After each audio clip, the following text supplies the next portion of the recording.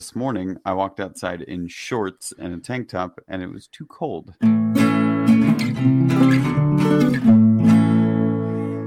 Hello and welcome. I'm Steve. And I'm Fun. And I'm in a bun. This is Fools with Tools, a podcast for the standardized scapula. So, gentlemen, how are we? What's everyone been up to? Al, because you're taking a drink out of a Boston shaker rather than a glass. Well spotted, Steve. The Yeah, correct type of cocktail shaker. Yes, exactly. Although I don't know where the glass is, but obviously any pint glass will do, as Kylie and Jason once said.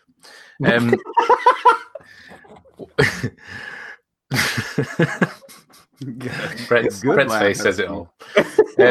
What have I been up to?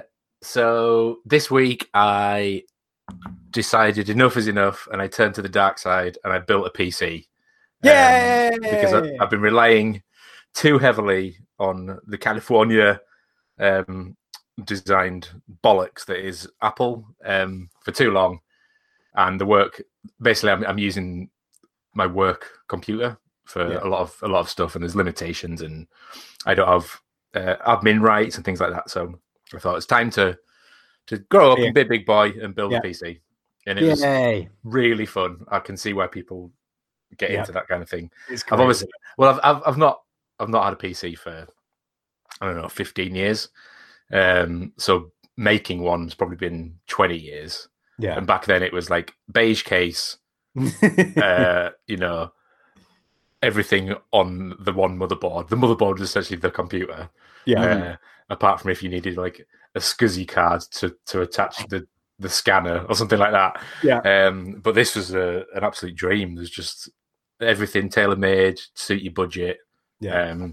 And like the design of everything is completely changed. Everything looks like space rockets and is really cool and not like tacky anymore. So right. Yeah. That was fun. But then also that meant that I need to completely rethink my my workstation and my kind of home office thing. Yeah. Because I've been having this laptop and a tiny little desk, but it's just not fit for purpose anymore. So I've built out a whole new table, a new stand for the rig, and like places for the monitor and stuff. So it's basically like a home office redo. Yay! Nice. Sounds good. I got to have a little sneak peek at the gubbins that was going into the PC, and I am mighty jealous. Well, it's one of them where it's obviously it's going to be editing heavy, lots of After Effects. I'm getting into like Animate and obviously like Premiere and stuff for videos. Yeah, which isn't crazy. It's not like a lot of 3D, but it's really RAM heavy, RAM intensive, and you can get some GPU acceleration. Yeah. So I just thought, why not get something half decent? Yeah, definitely. That can be upgradable. A word that has not existed in Apple's lingo for the past sort of 5 years. Yeah. But yeah, get something that's decent now, but I can always ramp shit up if I realize I need more. Yeah. Right. Nice. If I look back, in a year's time. Yeah. Yeah. Awesome. I got what you just did there. You're the only one, Steve. There we go. Brett, what about you? I have been finishing a few projects for the main channel with the idea that I can give myself some free time to work on the cabin. I'm also working on a little project that Ben started the other day, or came up with the other day, which is a cool little outdoor seating solution with some LED solar lights and expanded steel. That will be what? Say that again. Yeah. So the idea was have outdoor furniture, use the expanded mesh that he is using on a couple of other projects, and he's become kind of fascinated with it. Or neither of us had really worked with it before, and we were like, oh, I wonder what you could do with expanded mesh, because it's relatively easy to work with, and you can bend it and do all kinds of silly shit with it. Yeah. And And so we had a discussion just sitting around the fire the other night. It was just like, well, what if it looked like this? Or could you make a cube and then have a light in the middle of it diffused so that nice. Like, you know where the seat is. It's kind of a lighting feature when it's not being used. Yeah. And I don't know. I imagine that the lighting pattern that it, spits out and then goes through the expanded mesh is probably going to look pretty cool. Yeah. So nice. He was like, yeah, make a cube. And then it was like, oh, and then how about a cylinder to do something a little different? And then I was like, and then how about the level 3 one? I'll do like a hexagon or some kind of complex shape. That has started. I got the cube done and taught me a lot about the material. So I'll be moving on that. But for the main workload, I got the video posted with the forge hood and simple anvil stand, and had enough people messaging me through Instagram and stuff just going, wait, I thought you built another anvil stand. Yes, I did. I would like to put that in its own video because I'm quite proud of it. And I think there's some problem solving and fabrication solutions that I came up with that kind of deserve their own little video. So I think I'm going to try and produce that. And in a fantastic change of my schedule, I think I'm going to try and post a video next weekend. So only 1 week between videos. And I still have the flatter video to finish. It's mostly done. I just have to use the damn thing and film some little beauty shots. So I may just go back to back to back on videos, which I'm excited about. I haven't done that in a very long time. But that gets me the free time to start cleaning up the to-do list, which has grown way too long, but includes some of the starter projects for the house or for the cabin, which is like a little table, maybe the wardrobe, so I can get my clothes out of a bag on the floor and get them hung up. I'm working out the details on the kitchenette, or at least starting to, develop the ideas of how that thing's going to get put together. It's going to be a long project for me, having never done it before, but I'm well excited to get a few bigger pieces started for the cabin and actually put videos on the Forged Home channel. Nice. Other than that, I think it's just, finishing up projects and realizing that I'm better than I used to be. Very nice. Cool. The mucking around with the expanded mesh stuff. I've got a load of sheets of it that I inherited years ago, and it's really, really. I love cutting it because it's such a nice thing to cut because it's just like it's so fast. It's so fast. But at the same time, it's also a complete shit because once you've cut it and you try and move it, and then all of a sudden you're bleeding from like 16 different places. Well, and I love how much tension and stress it's put under, obviously, in the manufacturing of it, to where like I cut one edge when the material was flat. I cut this one edge off and the whole thing just banana peeled like really hard. But no, I genuinely, I'm really looking forward to seeing what you do with that, because I've had some kind of ideas of doing like garden furniture from the expanded mesh before, but not such seating, more kind of things for plants to grow up and around sort of thing. Yeah, absolutely. I think there's more potential for projects in the future because I've never worked with it before, and now I'm starting to realize that not sheet steel, solid sheet steel, it is not only more malleable, but it has a design feature built into it with the pattern and everything. So definitely. It's an interesting project to work on with him because I feel like it's going to end up feeding into something I do in the future. Yeah, nice. I love it. And I think. Oh, and I'm finishing that damn job box, the big steel job box, the solar panel job box. Like we were waiting on a product from Flex Seal, who's kind of like sponsoring the product or the project. There was a very specific product that they just came out with, this like adhesive, and that's the only thing we were waiting on. And we're only using it on like one little aspect of it, but the whole project is like that has to go into it. So we were waiting on that. But that should be good. It's a really cool idea. Yeah. I love the idea of this like on-site job box where you keep all your tools and then they're charging while you're working. That's nice. Because there's a solar panel on it. It's pretty brilliant. Anyway, that is it for me, I believe. Nice. But yeah, no, I'm really liking the idea of incorporating lights into it as well. And I guess because you've got the access to the solar lights and that as well, there is definitely things that you could do. Well, and I mean, you think about. I'm making designs in my head now. Like it's fucking cool. These little solar lights. The part that is most intriguing to me is not the structure that's being built out of the mesh or the expanded steel. It's the light, because the idea was that Ben has boxes of these LED lights from the big box store. You know that you just stake them in the ground. Solar chargers on top, and it's got a single little LED inside. So the only thing you need to do to modify or create your own unique light is the solar thing and the LED. Yeah, just other than that, you could take everything else apart and then figure out some new kind of fabrication. So I want to try to find a solution where, if you know these lights that I'm referring to, they just have that like single positive stop screw top thing. Yeah. And there's a female and a male. And if you just cut one of those sides off and then use it and attach something completely different, like think of attaching a mason jar underneath it. Yeah. And Scotch-Brighting the mason jar so it's diffused.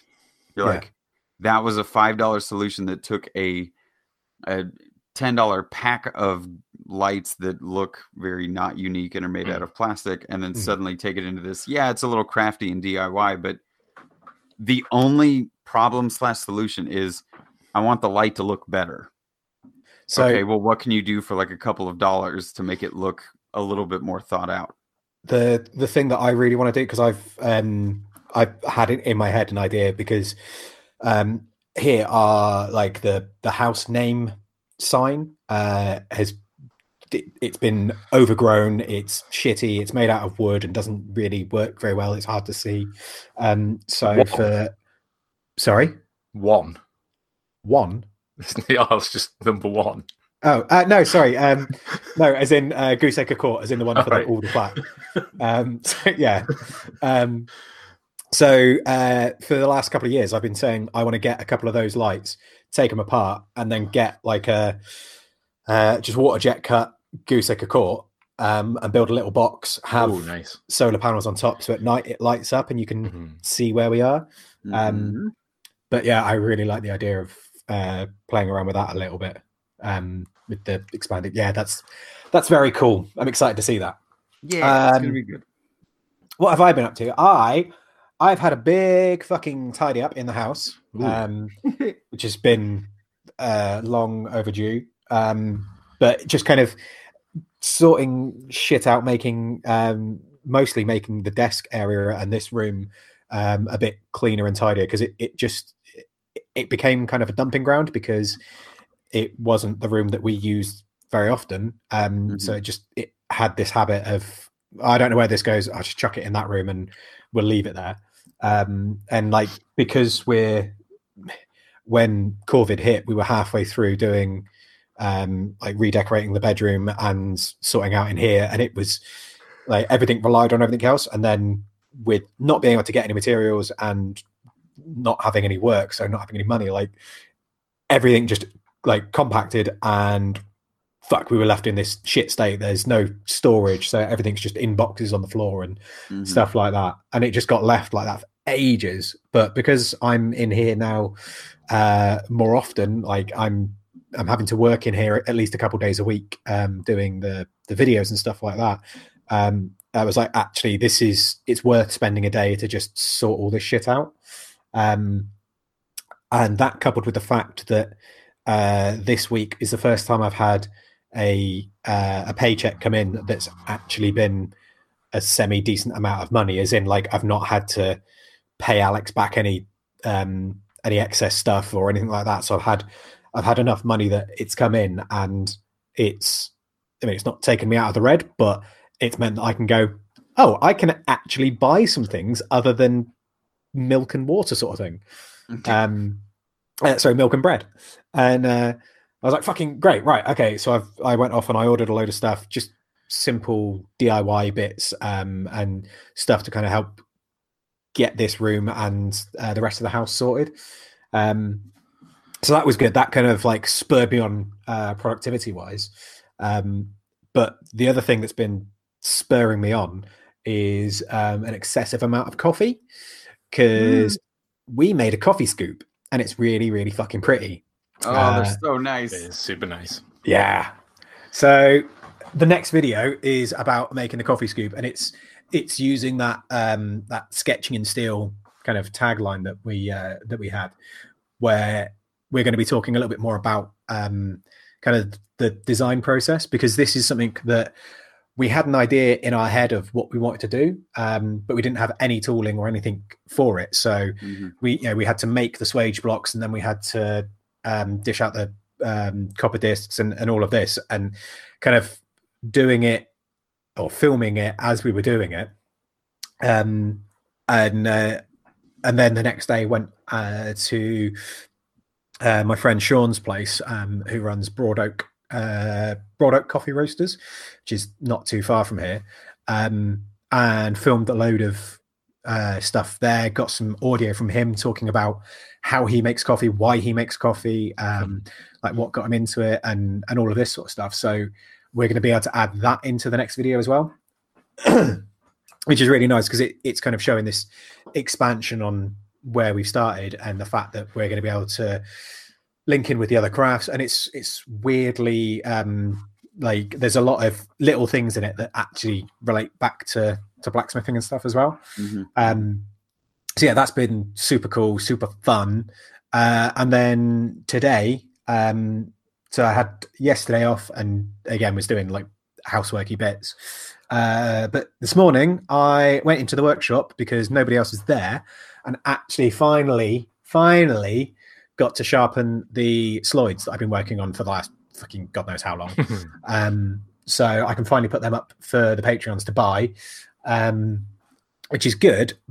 But it's this weird thing of, I was thinking about it when I was doing it, like there's,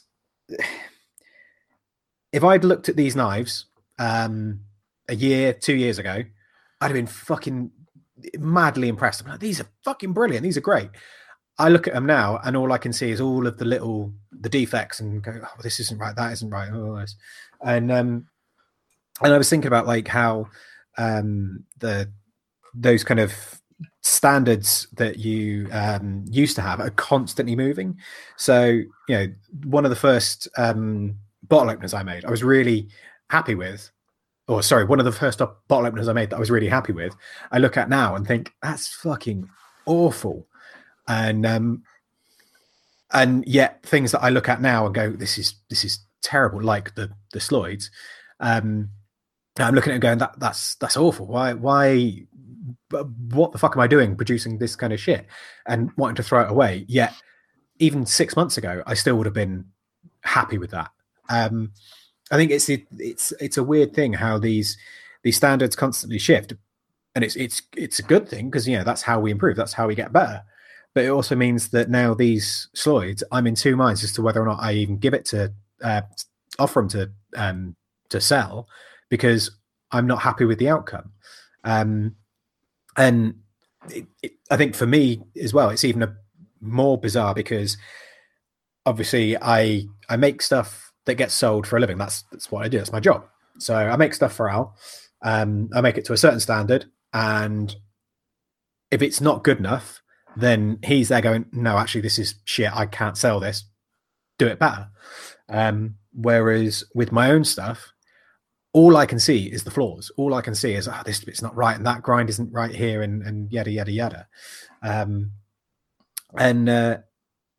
it's knowing what actually is good enough. Like, are my standards too high for the quality of work I'm actually able to produce, or, you know, are my skill levels just not good enough yet? Do I need to keep going before I can think about selling these things? And I think it was because as I was doing this, I was thinking about how much I fucking hate grinding, because the forge side of it, it's fine. Like the forge finish on it, yeah, perfect, great. I'm happy with that. But it's the grinding, and it's because the grinding is something that I haven't had a huge amount of experience with. It's something that I need to spend more time doing.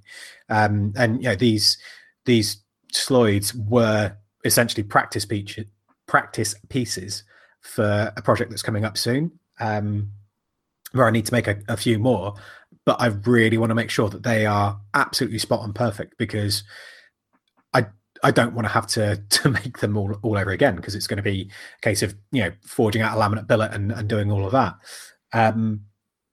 And so I was like, right, well, I'll definitely do this practice. You know, I'm not that bad at grinding, but I could definitely do with some practice. And then, like I say, looking at it now, going, oh, that's fucking, I'm shit at grinding. But I don't know if it's the fact that actually I'm not very good, or whether I'm just comparing it to someone like Joe. You know, it's very difficult working with two people that are extremely good at what they do, because it means I'm constantly comparing what I do to them. So I'm not just comparing to myself a year ago, I'm comparing to them now, even though I know they're that much further on than me, sort of thing. If that makes sense.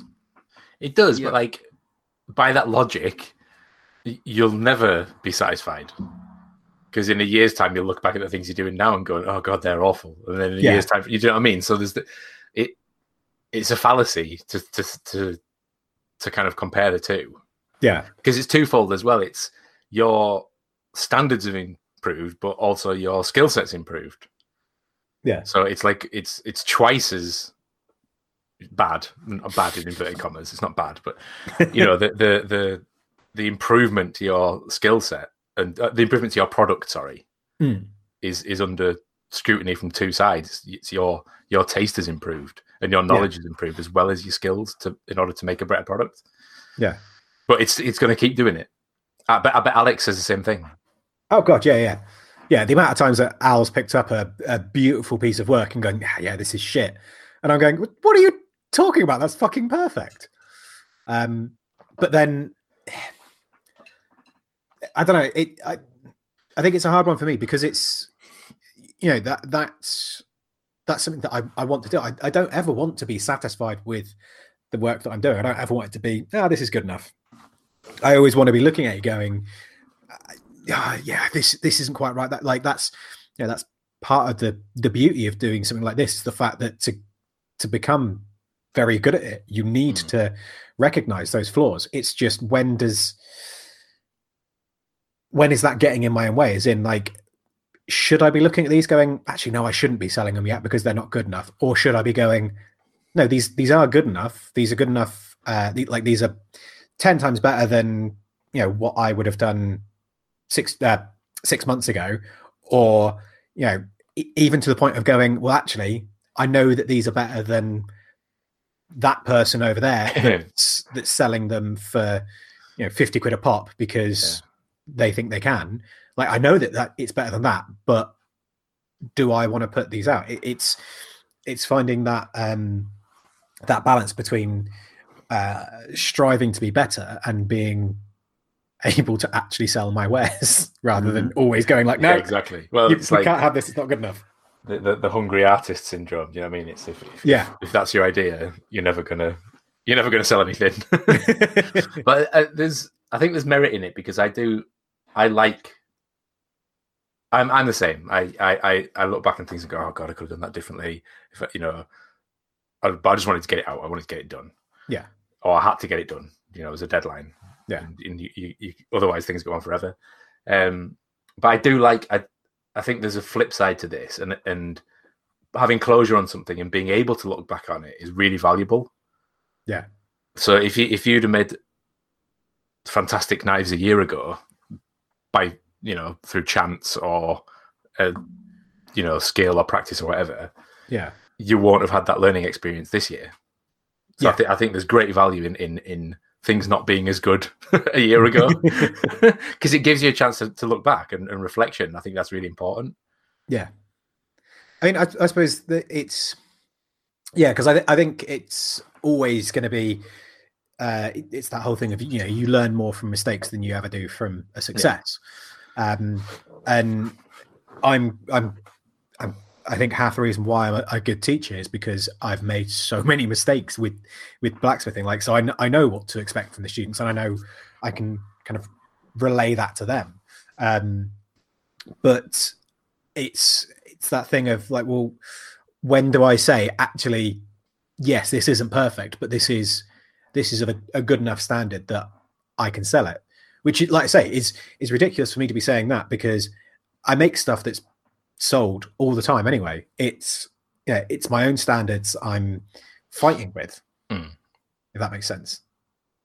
It is, but like you said, there's also a community of other people doing similar things, in similar price points as well. So it's their standards. It's also your customers' standards.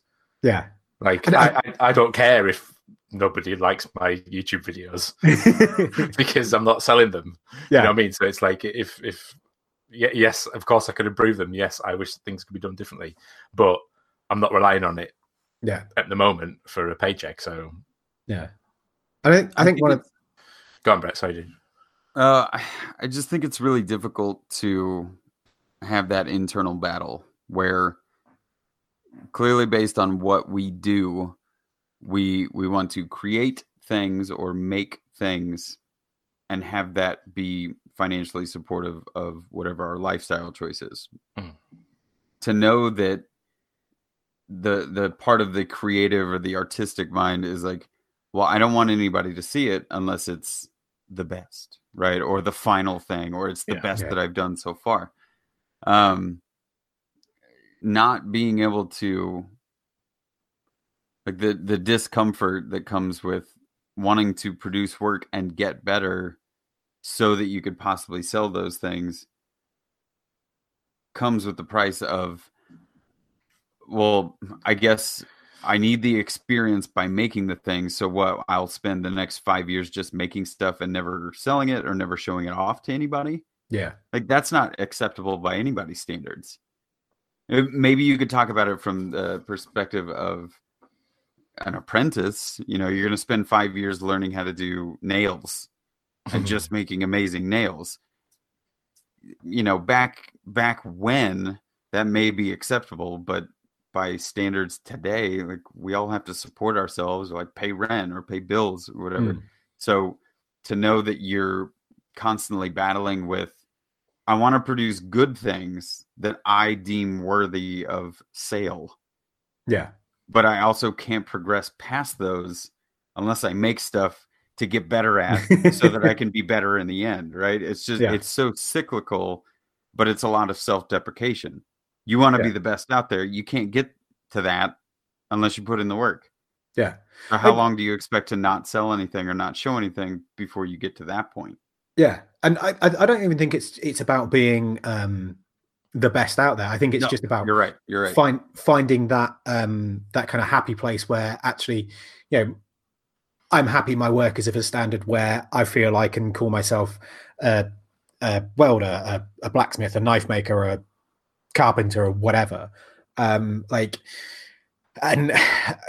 because I think this is something that a lot of people are going to suffer with. It's obviously, it's not just the imposter syndrome, but it's also that whole thing of the more you know, the more you realize you don't know. Like, it's really, like, sticking with knife making for a bit because that's what I've been doing. It would be really easy to, have no knife making experience other than seeing other people make knives and go, right, I'm going to go out and I'm going to buy a really nice 2x72 grinder, and that makes me a knife maker.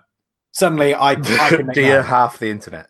Yeah, like, and it's that thing of, well, when you don't know, then yes, that feels like it is. Whereas, you get a little bit further down the line, and it's like, right, okay, well, actually, that's not what it is, and realizing that, again, the best way to put it is the more you know, the more you understand things, the more experience you get, the more you realize you don't know it. Like, I can remember the first few times I ground any knives with a belt grinder, and they were fucking awful.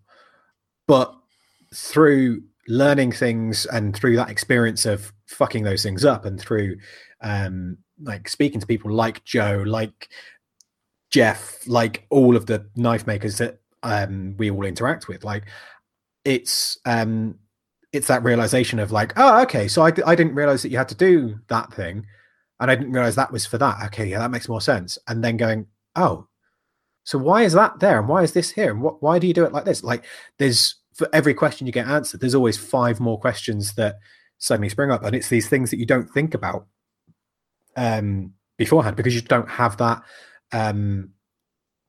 basic understanding to expand on it, if that makes sense. And I think that it's just it's a weird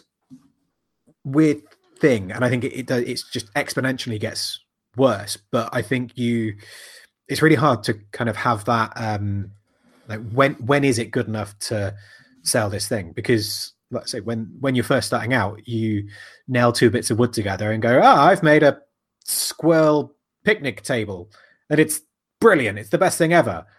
But then you look at it 2 years later and you go, I can't believe I sold that. Like, there are pieces out there that I have sold to friends that I genuinely cringe that they have them now. And that's to the point where actually, like, there's stuff that I make now that I won't sell because I'm not happy with it. But am I just being a fucking idiot? Like, because again, yes. Yeah, but then that comes down to price. Like, I would feel bad charging someone the price I would need to charge to make something profitable, when in a year's time, for the same price, I could make them something 10 times as better. Like, do you know what I mean? Like, it's really hard. Yeah, because you don't want to rip people off, but at the same time, yeah, you need to sell stuff to be able to carry on making stuff. I mean, Brett, I'd love to get your take on it in terms of like you setting up things for your life. You know what I mean? You're building a house and making things from scratch. It's kind of like your first, not your one and only chance, but like your real good chance to make that thing, or to make the tool, or to make the furniture, you know? So it's a slightly different take on it. It's not like Steve's where he's reliant on it. So I'm just wondering what your thoughts are on that. Yeah, I mean, that's where my head was going as well while Steve was chatting, because I am confident enough in my abilities nowadays that these projects don't intimidate me, right? Like the kitchenette build out is just a lot of pieces, and there's a lot of, I have to work within constraints, or where are the power outlets that exist now. They're just constraints, but it's just construction. I know how to build things. Yeah. A kitchen, turns out a kitchen is really just a series of tables. I've built a lot of those. Some tables are very small, but I'm holding myself to a standard, and as much as I could be producing, like, I could probably knock a bed together relatively quick. Like, build a box, put plywood over the top, mattress. There's a bed. I am capable of doing something like that, but I am at the same time capable of doing something better, and something that I will feel more not only confident in, but, you know, I'll be proud of the problem solving that went into it, or the final aesthetic, or how well it fits in the space. It's a difficult challenge for me, though, because I get so internally spun around with time. It's all time allotment, right? I would love to be able to work a full day over there, and even though I don't have power, it's like, maybe just to be able to have a bed I could pass out because it's cool enough at night, you know. I could just sleep over there.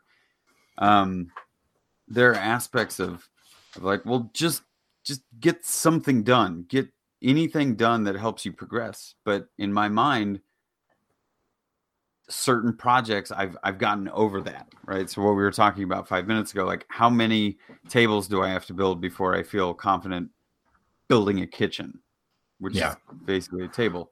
It's like, at this point, I do feel like I've built enough of them where whatever I build for this cabin needs to be like mostly permanent. Yeah.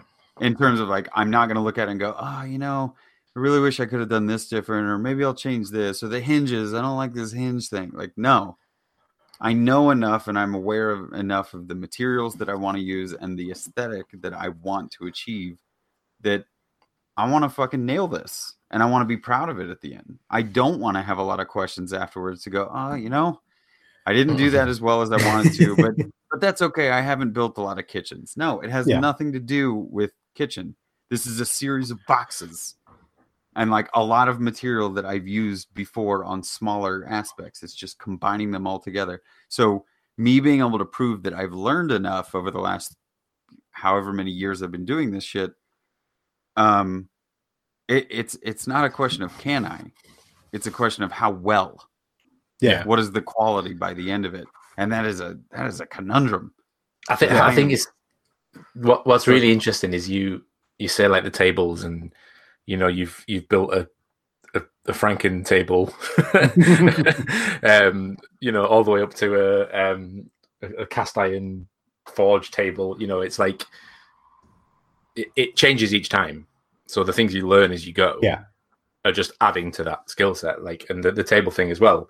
I made a table yesterday for the computer, and it's completely different to the coffee table that I made, which is completely different to the hack bench, which is I made.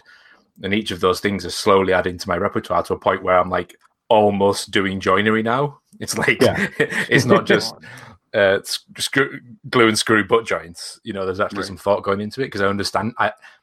The thing is, I understand now. I understand why torque works in a certain way and why the forces that are applied to something will make it bend. Like the door thing, Brett, on your workshop. Oh yeah. Yes. Right. Full disclosure, I did not know that was a thing at all. I just totally made that up and said it to you instinctively based on my experience. Right. It turns out it is a thing, and you are supposed to totally hang a door down. And you were verified. You were verified without even asking by Inside Allen. Yeah. So there you go. Like, but I didn't know that was a thing. I was just like spitballing to you because I had learned something from my experience. Yeah. Right. And maybe next time I'll do it. I'll make a door differently, or I will, bolster it in a different way. I'll think about things differently. But I think what's interesting from your perspective, Steve, is you might be making something very specific. So like a Sloyd knife that's made in a very specific way, or the tang is, traditional or something, or, it's this is how you meant to do it. And I just need to get better at it. Yeah. Not, I need to rethink how I'm making these knives. It might be more actually, I need to rethink how I'm standing or how I'm holding my hammer or how hot it is, so your improvement is the minutia. Whereas I think mine is like, I'm going to use metal instead of wood, or I'm going to, I'm going to actuate it mechanically instead of pneumatically. Yeah. So like, and not that either of those is better than the other. I think there's very different approaches to improvement and standard. Yeah. I mean, like the best way I can think of like comparing that is if you were to put the three of us in a workshop and you gave us a lump of steel and an hour and said, right, make an axe. I'm fairly confident I would get further along than you guys just because I've got that much more experience with making an axe. But if you put us in the same workshop and said, right, make a double hinged cantilevered toolbox, I'd still be there scratching my head while you guys had like a fully functional fucking toolbox there. Like it's that different kind of thing. I think you underestimate how low my standards of what my axe would look like are, Steve. Just tie it to the end of a stick. You want an axe? I'll get you an axe by 2:00. Yeah, but I think like it's. I think what Brett was saying was brilliant. Like it's the confidence to know that actually, yes, I can make a thing. It's just to what standard? Like, is that thing then going to be, is that something that I'm going to be proud of? And I'm going to say, actually, yeah, this has got everything in it I want. Or is this going to be something where I go, actually, I wish I'd done this. I wish I'd done that. Or and again, there's that difference between like, there are plenty of things that I'm happy to make for me, in my house, in my workshop, in my pocket, whatever. But then to have the confidence to then sell that on to someone else, I think that's where it's that's where the trickiness comes in for me. Yeah. Right. So what's going through my mind is there an argument to be had between the quality control you put on yourself versus the quality control that you put on the products that you're giving out to other people? Like, does one outweigh the other? Because I feel like most of us could get away with saying, you know, I need a quick workbench or whatever. You make it out of some 2x4s. It's complete garbage, but there isn't really much for quality control in that. You needed a thing, you executed properly. But when it comes to the things I'm going to be putting in this cabin, where does my quality control where is my quality control gauge at that point? Because not only do I want to create videos and be able to show people the things that I'm making, it's not because I'm a professional. It's because I think I have a different approach. I'd like to share it. And I also think the aesthetic is atypical for the YouTube space at the moment. Yeah. So I want to get to that end goal and be able to show people, like, do you see what I did with relatively minimal tools, a decent amount of knowledge, small space, like restrictions, you know, benefits and negatives that I have, whatever. Just wrapping that all into one, being able to show something off at the end and go, what do you think? I have to live with that thing that I made.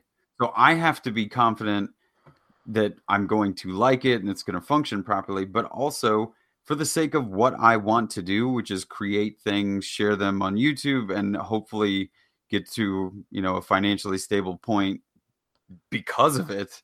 That means that what I produce on camera, there's editing tricks and shit that I can overlook, but that has to play well to the audience and actually hopefully invigorate some people and go, wow, that looks amazing because I watched every step that guy took to get there. I think I can do it. So I have to have quality standards set up for myself, knowing that I live with that thing, but I also have to have the quality standards to know that people are going to watch it, hopefully, and put it in the I like that, it's good category. 100%. Like building film at Alal, there's so many corners I could have cut, both figuratively and literally, and still ended up with the same looking end product.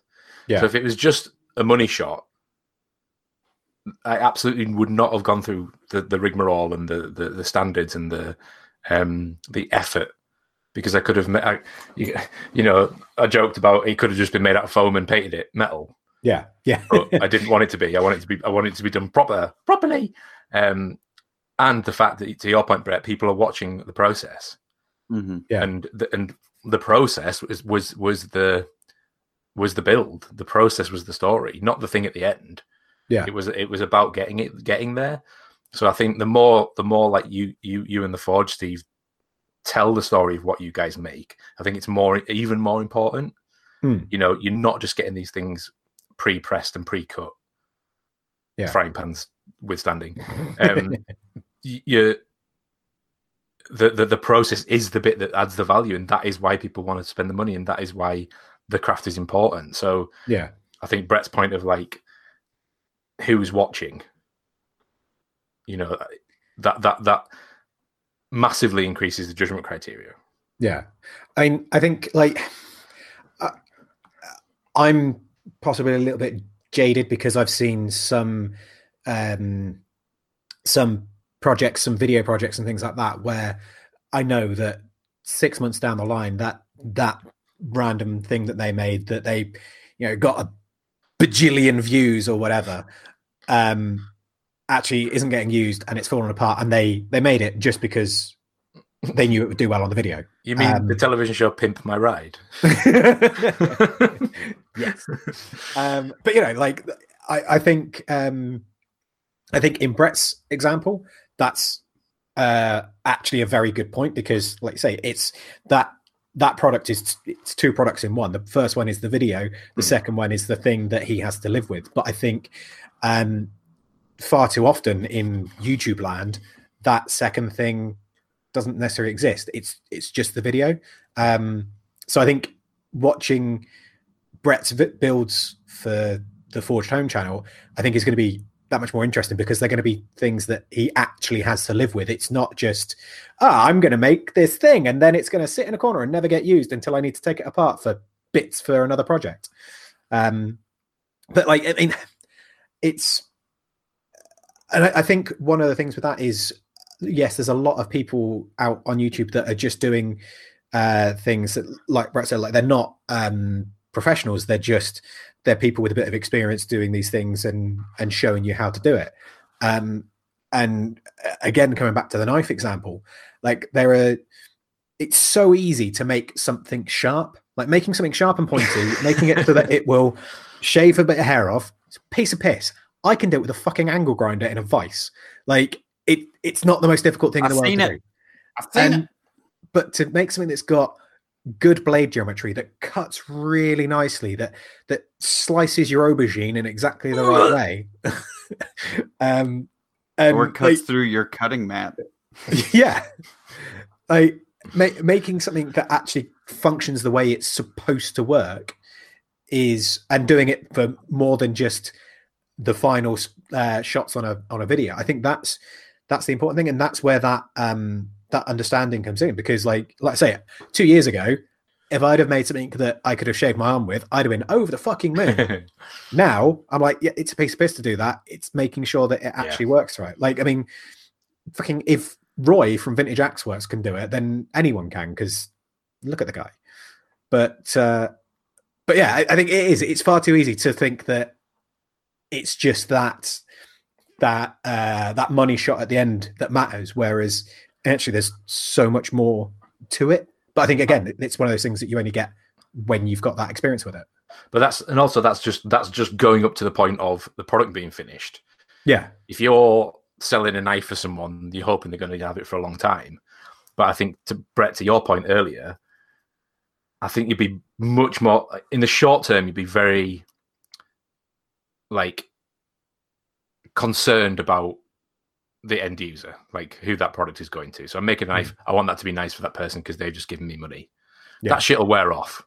Like a year down the line, you're not going to be going, oh, I wonder if he's still got that knife nice and sharp. Do you know what I mean? Unless it's something you really fucking put effort into. But like the Glysteel knife, that was like a personal thing. I get that. But, some nails you made, Steve, like I'm pretty sure you're not bothered now about the standard of them. Yeah. Whereas to Brett's point, and I think there's a weird dichotomy here. When you make shit for yourself, the standards seem to like be lower. I'm guilty of it myself. I will just smash something together so it works. Yeah. And then there's the term like workshop furniture. Oh, it's fine. It's just workshop furniture. Yeah. I'll just use OSP as workshop furniture. It's like, what? So you mean you don't want it to last?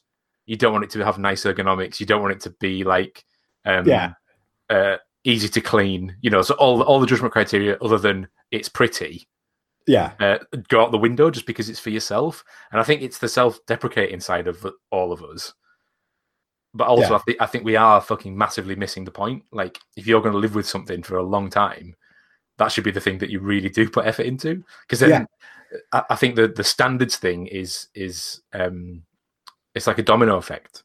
Yeah.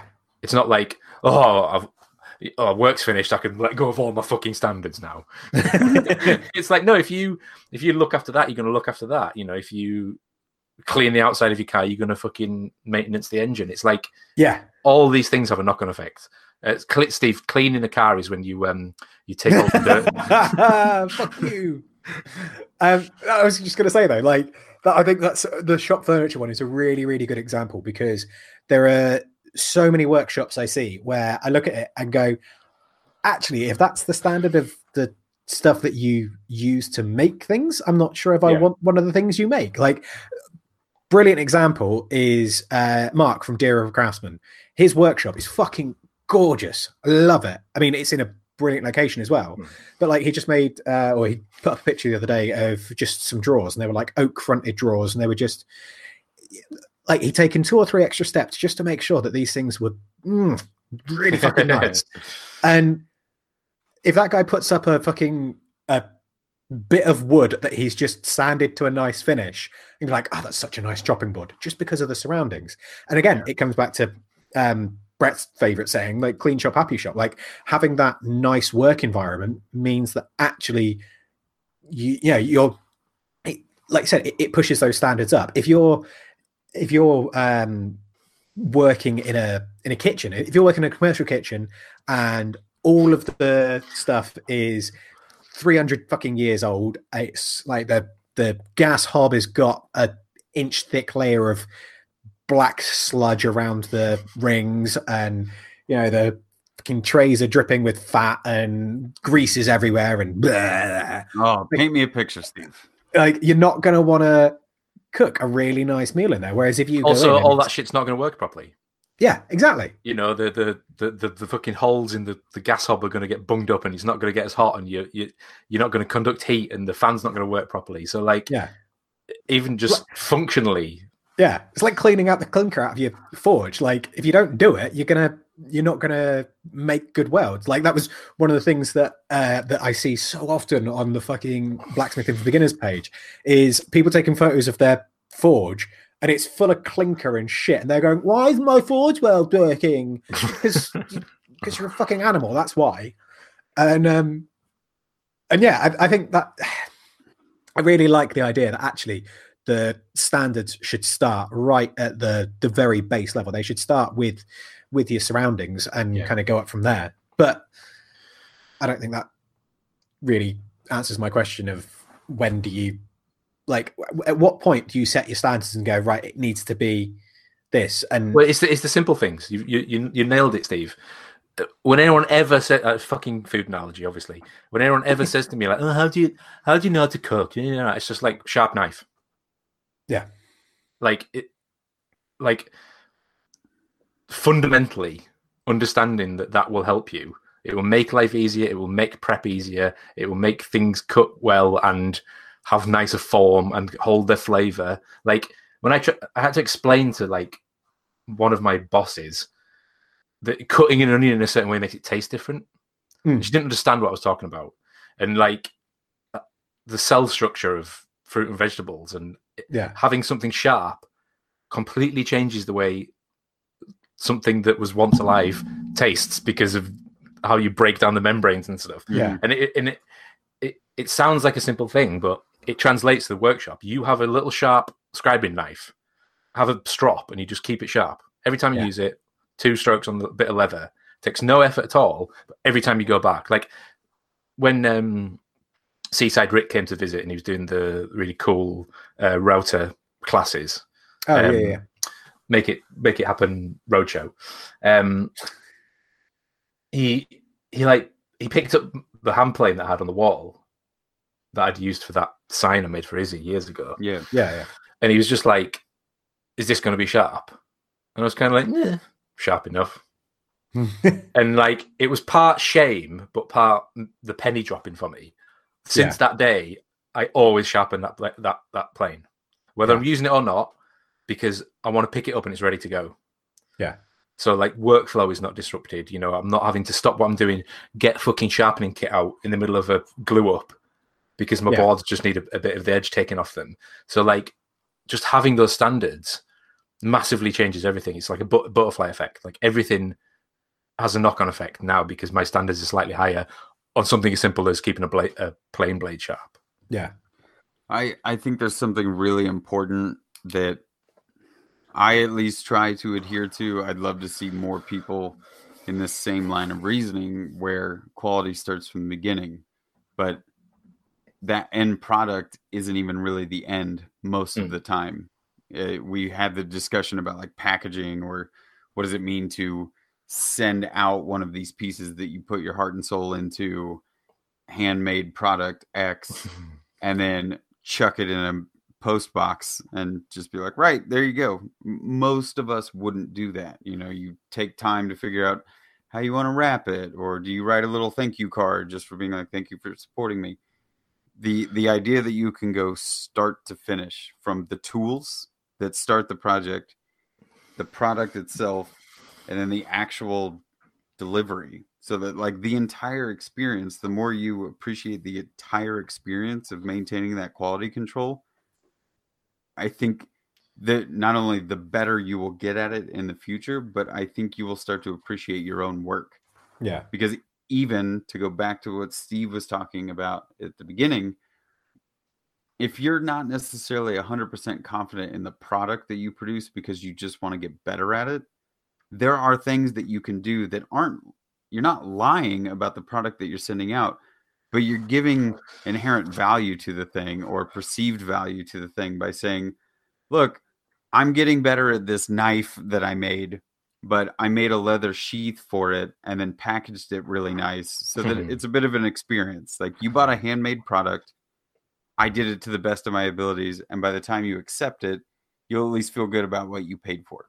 Yeah. Yeah. I mean, you yourself will realize that, where I really failed was not the product because I wasn't happy with it. Where I really failed was like giving myself too much shit, because by the time I sent that out the door, I felt like a retailer. I felt like I made a product and it had its own packaging, and all of that stuff can help bolster the confidence.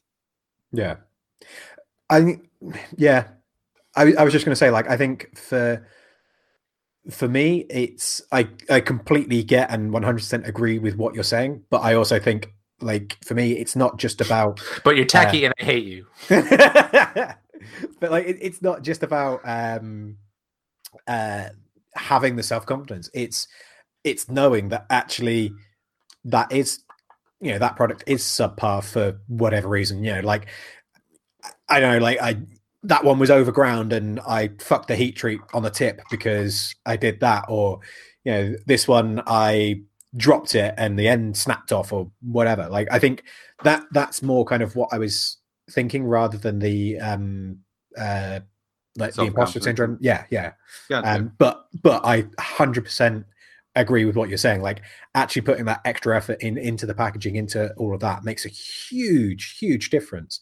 And I think for people that are just worried, like you say, with where it's like, oh, I'm not sure if this is good enough, like going that extra mile makes it worthwhile, because even if the product isn't as perfect as you would like you say, the person on the end, the customer is going to appreciate that extra effort that you put in. So I mean, I think I've used the box that the Maker knife came in more than I've used the Maker knife. In terms of opening and experiencing it, and literally the fucking bottle openers are my keys, that Jacko put in the box because he understood the running joke of it. It's not a bottle opener. Well, Al, how many times have you heard of or experienced a restaurant that has garbage food, but man, is it plated well? Yeah. And so it almost for a moment offsets how shitty the food is that's overpriced. Or it's great, the other way around. It's great. Or the service was bad, or the drinks menu was shit. It's like we've talked about priorities, till the cows come home. But for instance, like someone coming up with a really great idea for a t-shirt design, like did all the hard work, super creative, unique, lovely, maybe drew it themselves or had it commissioned, and then just thinking that that's where it ends, and you can just get any old fucking shit to make a t-shirt. Yeah. And it kind of detracts from the whole effort that you put in. Like you went to the effort of doing that, but your standards and suddenly dropped when it came to production. Yeah. And you went for the lowest way through. You went for the lowest common denominator, because maybe with the best intentions, maybe it was that you didn't want to charge people too much. Yeah. So you went for a cheap option. Yeah. Whereas actually, when you balance it out, priorities might be longevity versus cost, or comfort. People talk about, oh my god, Ellen's t-shirt is so soft. Yeah. It's because obviously she's a seamstress, so she understands the importance of it. So her priorities were different. And I think that's just as important as standards as priorities. Yeah.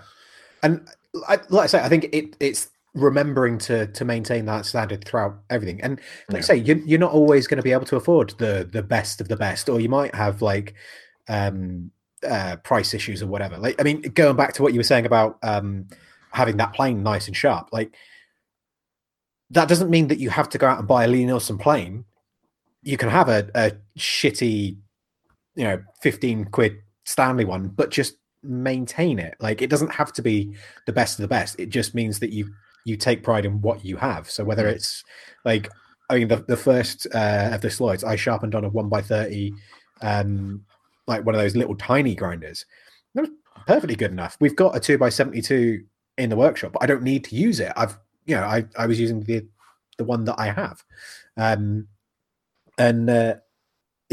think so. You kind of, it's doing the best with what you have and maintaining that,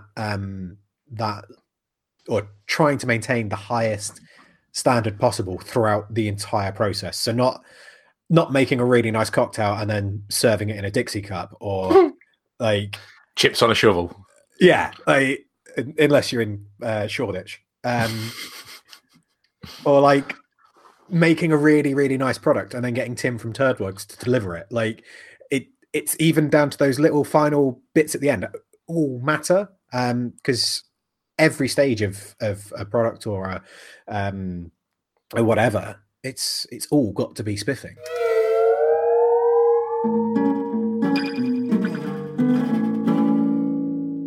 People that we think that are spiffing. SBA, SPA. Cool. That means that I am first.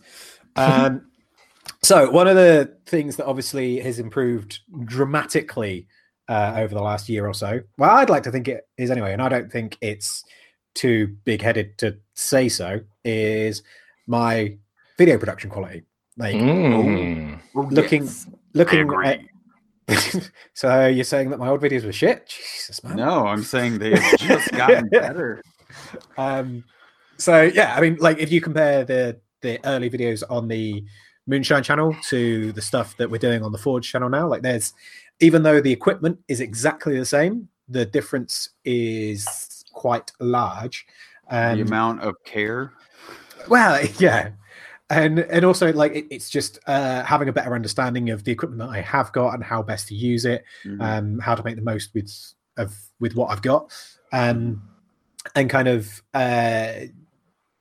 yes, it might not be the best camera in the world, but still trying to get those shots and figuring out ways to do that. And obviously, I've talked about it before about the fact that I've started watching or had started watching a lot of YouTube videos of different people doing camera gear reviews and stuff like that, talking about different camera stuff. I spiffed a guy a little while back, Dave something or other. But there is someone on YouTube who, I mean, he's at nearly 900,000 subs, and I still think it's too few. And it's a guy called Kai W, so KAIW. And he just does really good reviews, but like he did one the other day for a 9mm lens that's not a fisheye lens. So it's it's the trippiest lens ever. It's when you go to that short a focal length, obviously there are issues that are inherent with it, but it was a really, really interesting video, and it was shot in a really fun, interesting way. Like it's a really boring subject. It's interesting. Well, yeah, it's interesting if you're interested in it, but if you're kind of casual to it, it's a bit daunting and a bit bleh.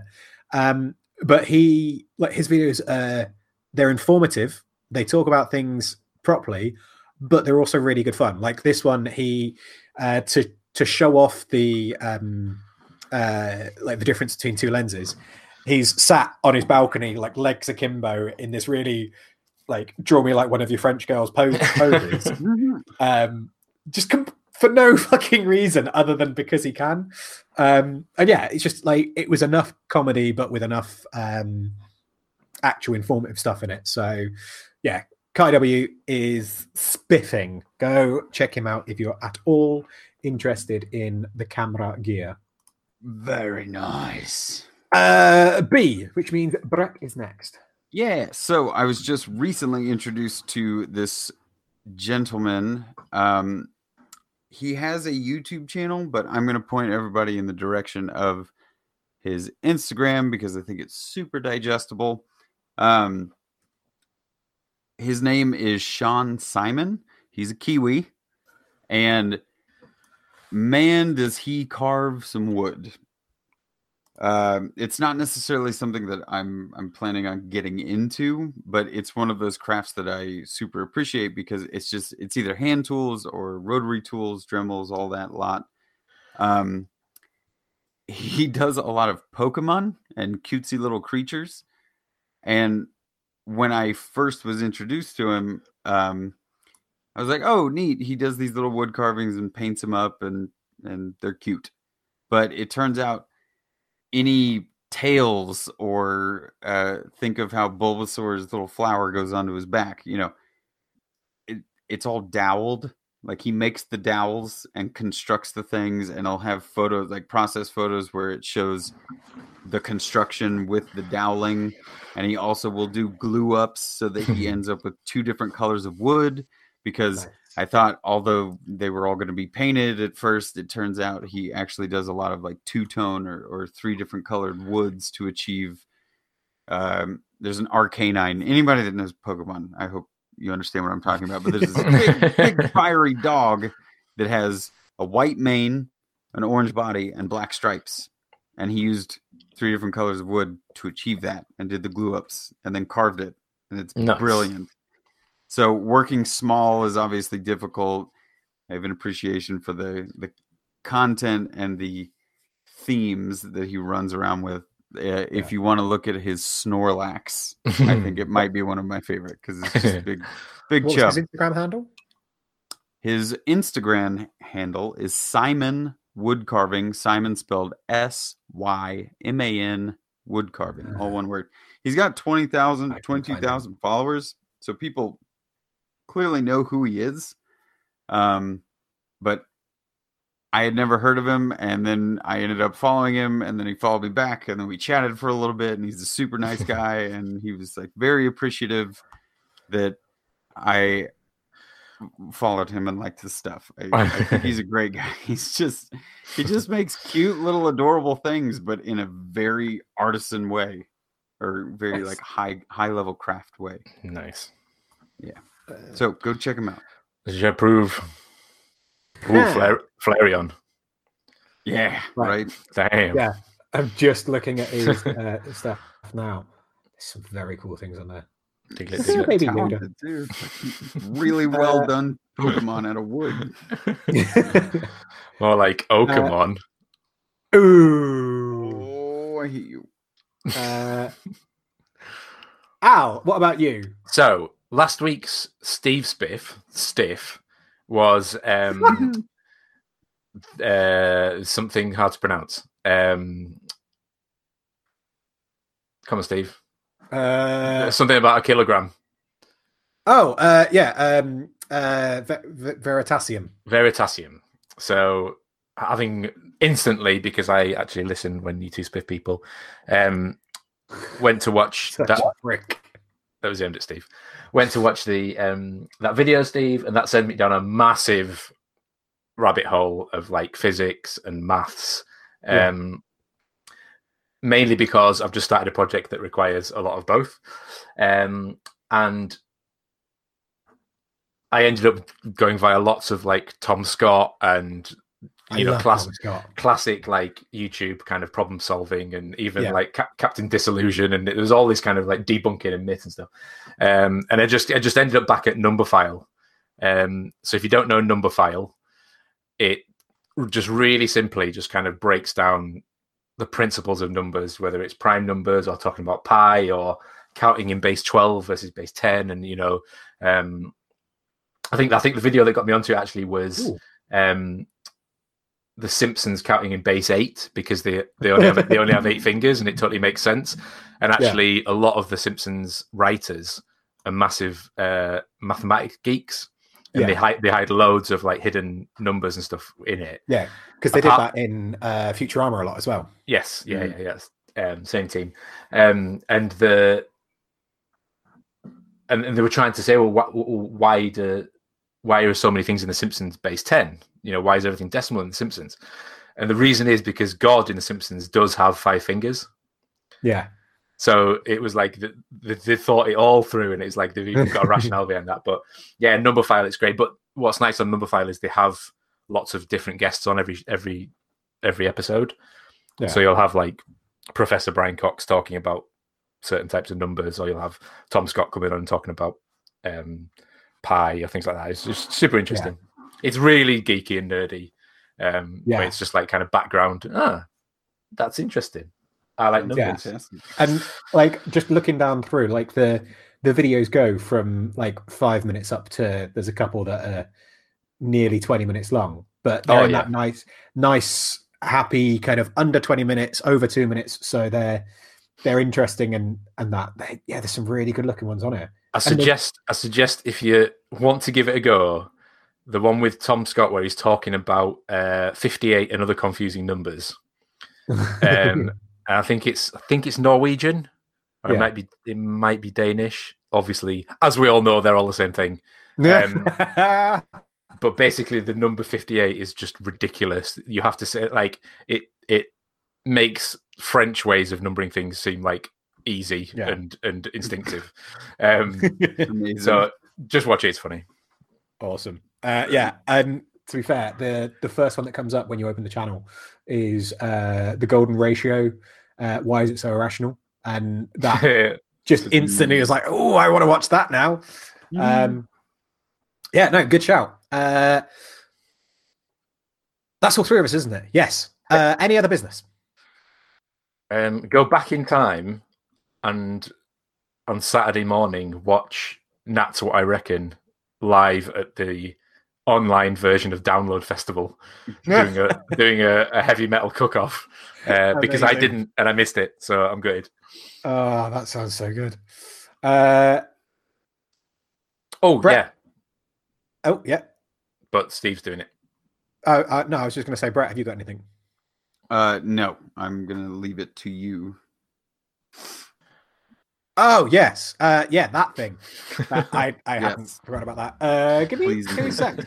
I'm just going to quickly bring that up so I can get the details right. But whilst I do, why don't you all go and check out Broad Oak Coffee, because Sean is lovely and the coffee is delicious. And that, if my internet was quicker, that would have been long enough. But I'm still waiting for the thing to fucking load.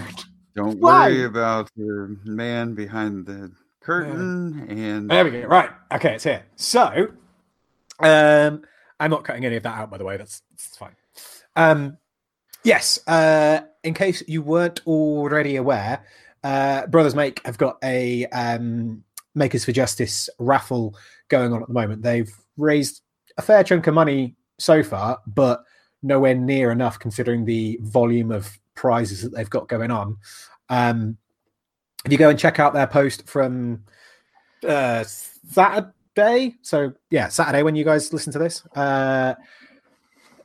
it's got a list of all of the different prizes on there. There's some really nice bits on there, so I would definitely suggest going and having a quick look. Although I really want to know what Lot 34 is, because it looks like a disc brake from a bike, and I'm not quite sure what's going on with that. Oh, I think it's hinges. Anyway, back to the fact that I'm on a podcast. Go check those guys out. It's for a really good cause. It's I think it's like £5 per entry, unlimited tickets. So go check it out, see what everyone's giving away, and give those guys some love. And by love, I mean money, because money is what makes the world go round. Right.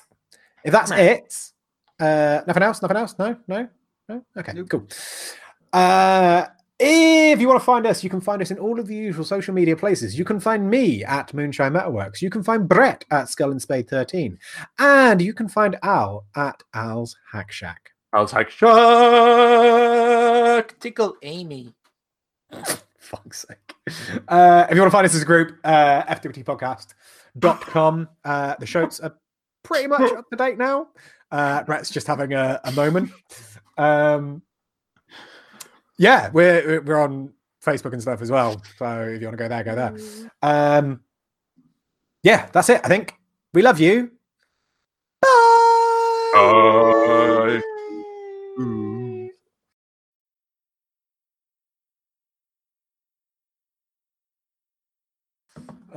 should probably stop recording. Yeah, why are you wearing a bowling glove?